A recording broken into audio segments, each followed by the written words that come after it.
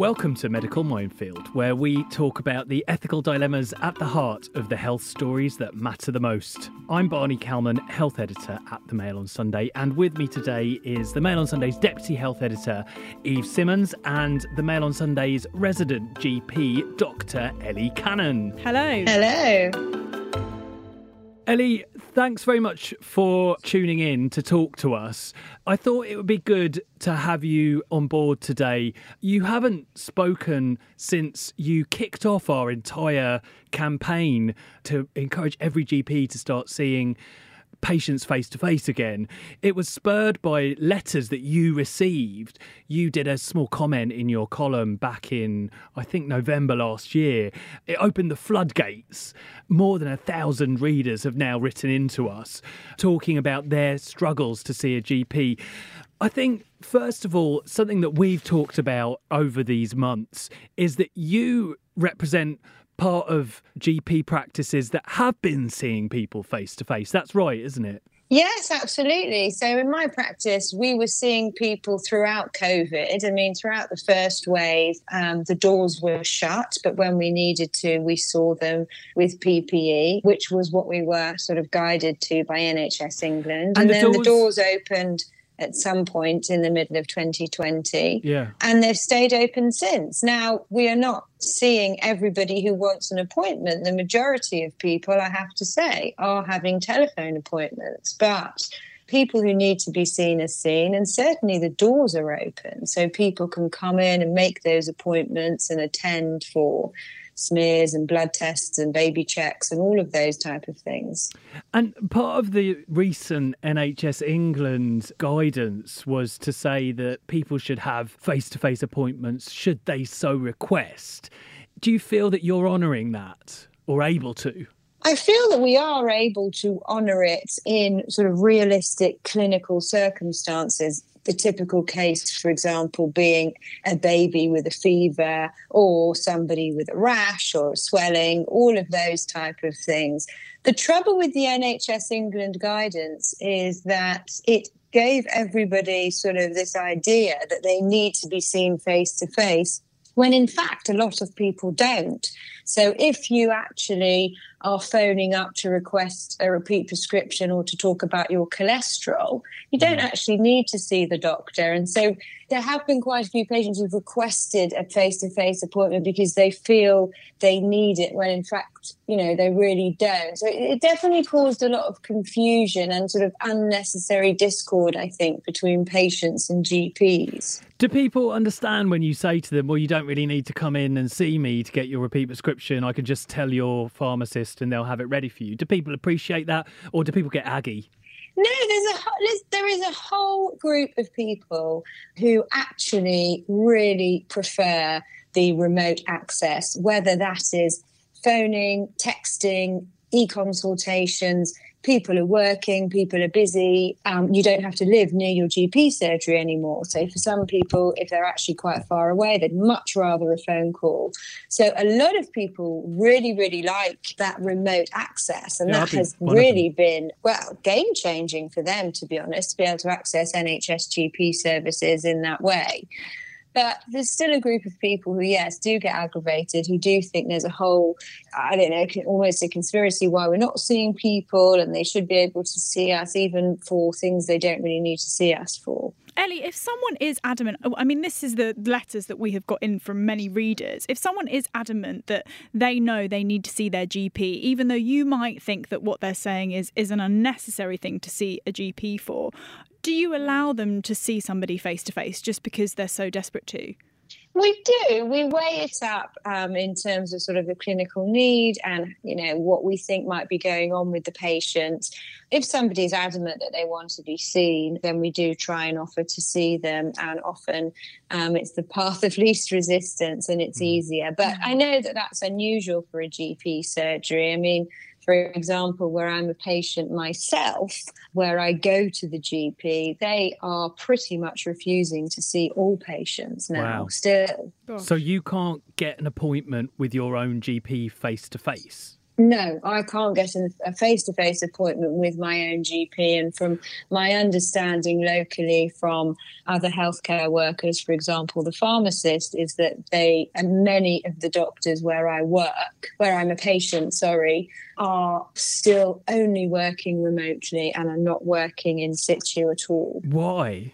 It's hard to say, really. It's really hard to say. I think that there was concern in the last few weeks about the Delta variant, and was that putting people at risk, being able to work safely, buildings, that aren't necessarily well ventilated and this type of thing. But there isn't really a reason now why clinically appropriate face-to-face appointments can't be face-to-face. Because everyone's been vaccinated. Well, healthcare professionals will have been vaccinated.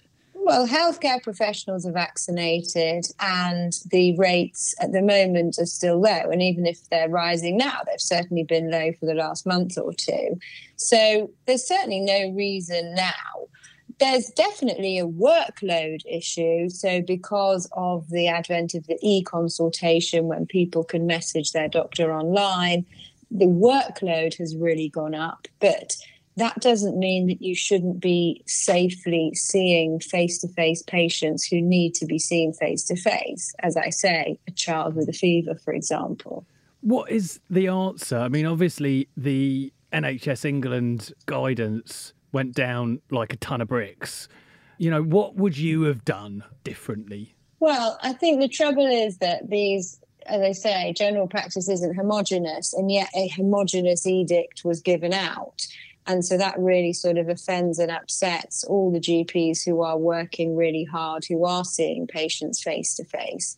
So that is a huge problem. Combined with that, as I say, you've got this issue with the e-consultation, which we were all told to do last year, which we did, and that's created a huge workload. So unfortunately, there needed to be some sort of hybrid model whereby the access improves, i.e. via e-consultation, the phone systems are improved, but not the general edict about face-to-face appointments, but instead that doors are open, and when clinically appropriate, the doctors should be seeing patients face-to-face. But as I say, the trouble always with the NHS is when you have these top-down approaches, there's such variety locally. So what works for one GP won't work for another GP around the corner. And actually, perhaps it should all be handed over to local public health chiefs to see how many GP appointments are available locally and to work things out in a more equitable way. Ellie, I'm going to ask you something that I don't think I've ever asked you. Why did you become a GP? Oh, that's a really good question. So the reason I became a GP, so I was actually always going to be a paediatrician, and I went to medical school to become a paediatrician because I love working with kids. And actually, paediatrics is very emotionally challenging and it's very upsetting. Not so much really for the physical side of things, which is obviously devastating for children, but in fact, all of the sort of socioeconomic effects on children. And sadly, when I did paediatrics, I did see a lot of horrible things in child psychiatry and safeguarding. And so being a GP really gave me the option of seeing a lot of kids, I suppose, in a more delicate way, if you like. But actually, it turns out that I really, really like people and I'm incredibly nosy, and that makes you a good GP. I think the thing that I've always enjoyed with your writing is that you often think outside the box. I think 18 months, or maybe it was even longer ago now, everything sort of blurs into the last year.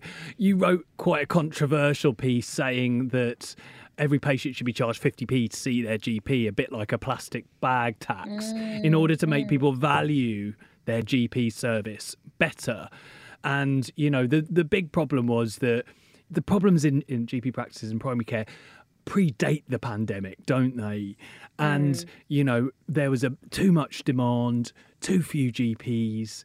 You were being asked all kinds of, even before e-consult, you were being bombarded often with questions that could be dealt with by a pharmacist. And you were always trying to encourage people to better arm themselves or empower themselves by knowing more about how to look after themselves. That's always been your message, I feel. And, you know, your 50p tax thing was quite controversial. I mean, you know, I saw why you despaired that people would book an appointment then not turn up. And, you know, appointments were as rare as hen's teeth even then. Do you feel that something radical needs to change now in primary care? Do you feel like there needs to be a shift, that we've reached a point, you know, where there's a whole new layer of burden now? What can really be done to solve these problems that have been festering and growing for so many years?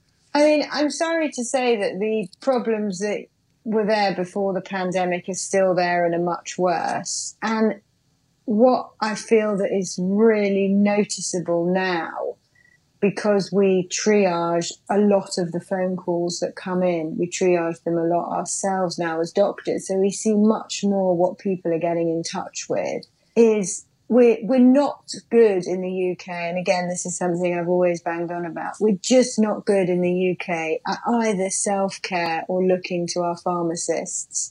And so that means that GPs are burdened, and I'm sorry to use that word, but GPs are burdened with minor ailments and issues that really GPs don't need to be bothered with, because you could go to a different healthcare professional. And also combine that with the fact there is a deficit of GPs, so we don't have enough. And there has never been a way of safely separating the wheat from the chaff and safely giving Mr. A an appointment for his chest pain over Mr. B, who has hay fever, apart from triage. And I think that's what we've tried to do now. But unfortunately, we've still got the issue of, you know, opening up to all of these things. And I would like to see a huge campaign to empower pharmacists. I know in a lot of GP surgeries now, pharmacists are working in GP surgeries. There's a lot of physicians associates now and also nurse practitioners. There just isn't the staff in GP surgeries to deal with everything the public expects us to deal with. So as an example, let's say on an average day in my practice, before we close the triage list, we might get sort of 150 phone messages that the doctors have to look at to decide who needs an appointment. Currently, 10 of those would be about hay fever.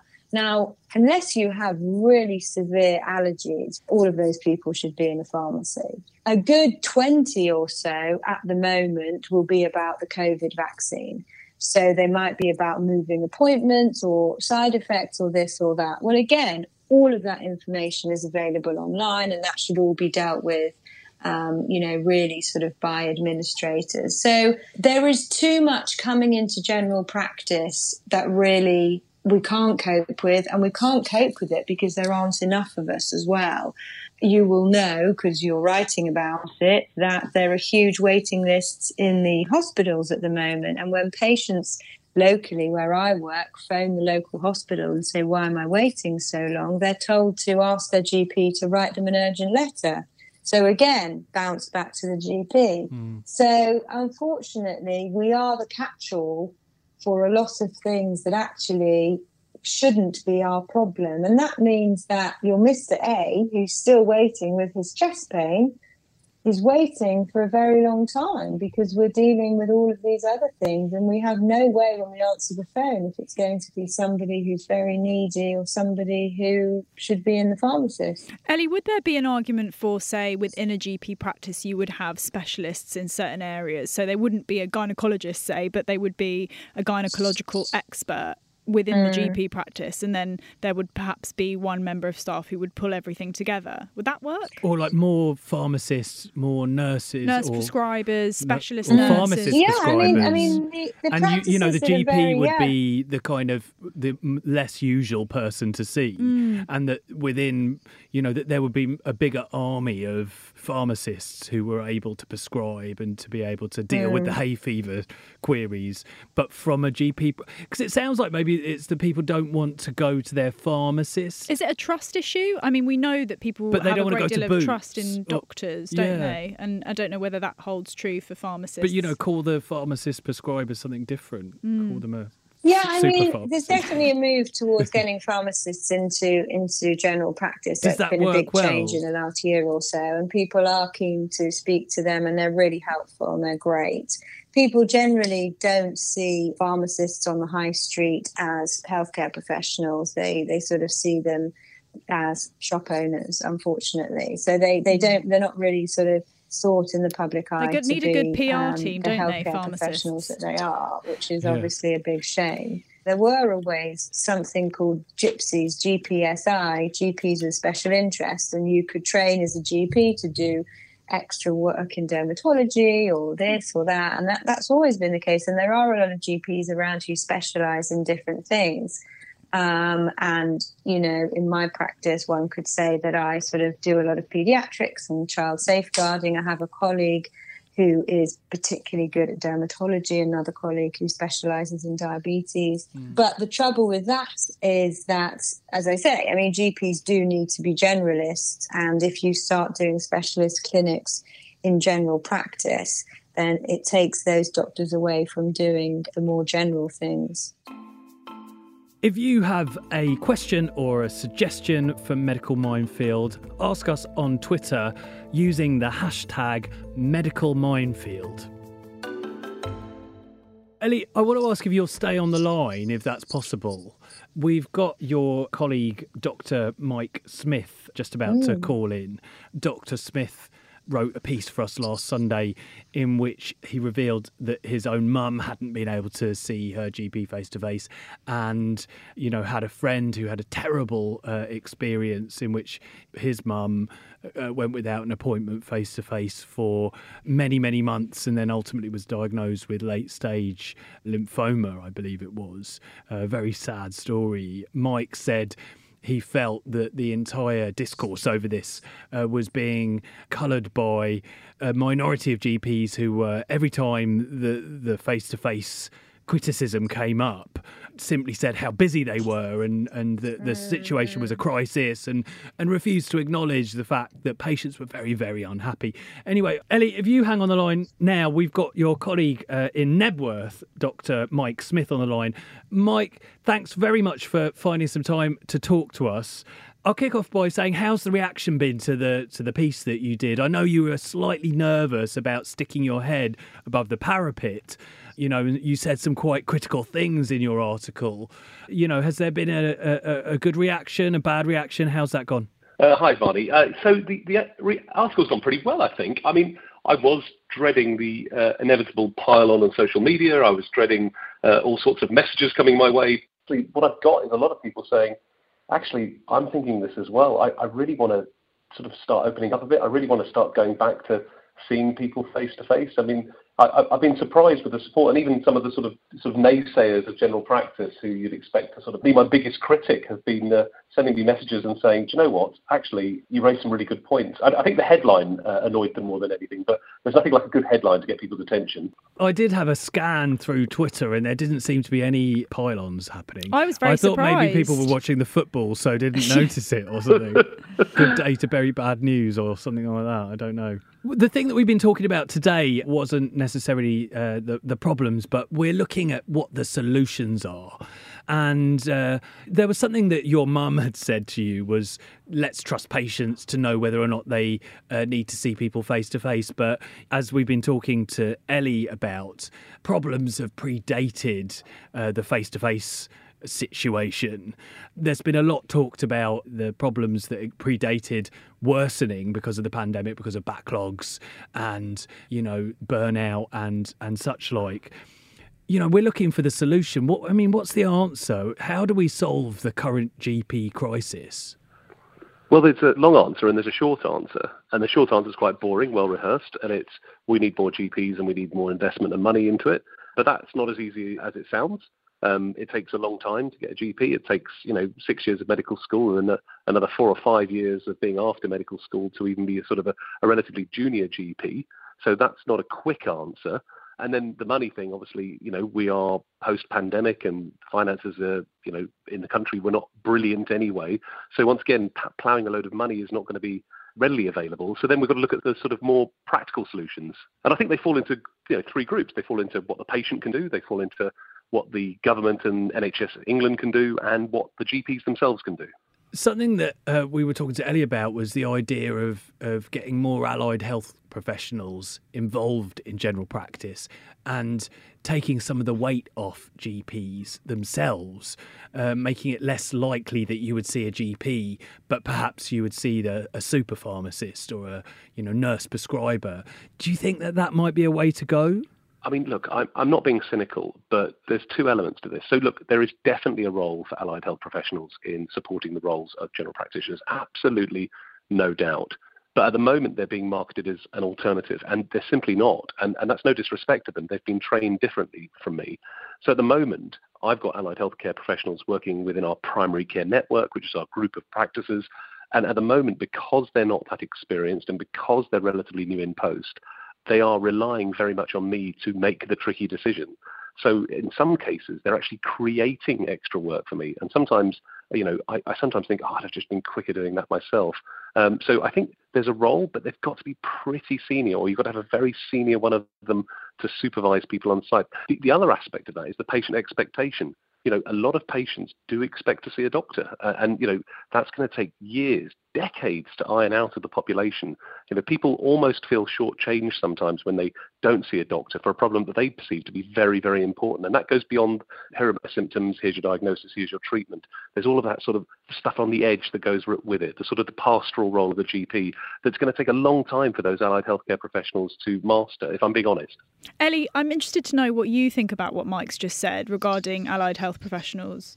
Yeah, it's a very good point. I mean, I have had patients say to me directly, no, I don't speak to pharmacists for health advice. And as I say, this is this culture that the GP is the catch-all, whether it is eczema or a housing problem or hay fever or potential cancer symptom or a prescription issue. GPs are incredibly trusted in this country, and particularly a lot of people, certainly myself, and I think the same with Mike, GPs who've worked in a practice for quite a while, and we know our community and we know our patients. There is a huge amount of trust there. So it is hard, even for a junior GP to come in and to sort of take over that role. But do you agree that there's a problem perhaps with the lack of training, or that, certain pharmacists aren't well equipped to do their job in that way? Well, it's just a different training. It's obviously a very different role. And again, within pharmacists, there obviously is a huge range and a huge spectrum. So I would go to one of the pharmacists on my high street for healthcare advice, which I do very regularly, but I wouldn't go to the other one. So, again, you've got the sort of lottery, and you've got the different sort of people around. And if you've got the option of speaking to a GP who has worked in your area for 20 years and knows your mum and your husband and knows everything about you, you're more likely to speak to them than a brand new pharmacist that your primary care network has just employed. And something that's come up a few times in these stories over the months is e-consult. Is it a total failure? Ooh, I don't know if I should answer that. Look, e-consult's just posh email. I mean, it really is. It's nothing more. It's dressed up as being this online consultation tool where some robot voice is going to talk to you and tell you what's wrong with you. It's not. It's just a very expensive way of sending the practice an email in a way that the practice gets dumped with it at the worst possible time. So look, I don't understand the point. And what it means is that people can, at any day, time of night, send an email to their GP with unlimited free text, and taking the time to read that sometimes takes longer than phoning up the patient and asking the whole story again, which tends to happen. Can I ask a question, Mike? Are GPs, this may be slightly controversial, are GPs allowed to ignore the e-consult on any occasion if they see that, the subject line is something that's completely ridiculous? Are they allowed to just ignore it? So they can't ignore it, but you can send a brief message back saying this isn't appropriate. So, I had one the other day, and, I'll keep it very vague, but someone said that they that they went into the cinema and they felt anxious because the film was quite scary, and that was the e-consult. And Eve, was that you? I was just thinking. Oh no! Yes, Eve, you've got to stop sending me these messages. Just phone me. I'm sorry. But it's nuts. That someone is, writing into their GP with that. And the fact that you have to respond to that, I think is, I don't think anyone would not have sympathy for you in that situation. Ellie's big thing over the years has been to try and empower people to look after themselves better. Do you think that there's something in that, Mike? I do, but I don't think e-consult's the answer. I think that actually one thing that's really useful is, pointing people to online resources, trusted online resources. So I'm not saying for 1 minute you let people Google their symptoms, but actually there are some really good health checkers out there. There's some really good sites of advice. Patient.info is a regular go-to of mine. There's some symptom checkers that are, I won't plug any of them, but I tell people use these and just have a think about, it'll give you an idea of what you should be looking at. I think the worst thing is when you Google, your symptoms, and then obviously the most horrific symptoms, and you sort of people come in and they say, I think I've got Mongolian ringworm disease, and you say, have you been to Mongolia recently? No. Oh, he's reading my medical records again. Yeah, sorry, Eve. I promised I wouldn't, but yours is so interesting. It's the hypochondria. I'm so sorry. Look, from both of you, I would like just one brilliant idea that we could tell Boris Johnson he has to enact by the end of the week in order to save GP practices. What's that one brilliant idea? Ellie, what would you say? Bring back the minor ailment schemes so people can go to the pharmacist for a whole host of different minor ailments without having to pay for their prescriptions, and advertise it like mad so people go there as a first port of call. So explain, is this something that existed before? It was something that existed before, and people could see their pharmacist in the same way that they see a GP. So it was done on prescription rather than having to buy something. And things like athlete's foot, ringworm, nits, hay fever, coughs and colds. So you're taking away the idea of the pharmacist being a shopkeeper in any financial transaction, because it becomes a prescription. And I think that's a good way to empower pharmacists. But I don't think many people ever knew about it. Yeah, great idea. Great idea. Mike? Mine's very simple. So the government gave a load of money to GP practices or primary care networks to get additional staff, but they've been really prescriptive about which staff we can get.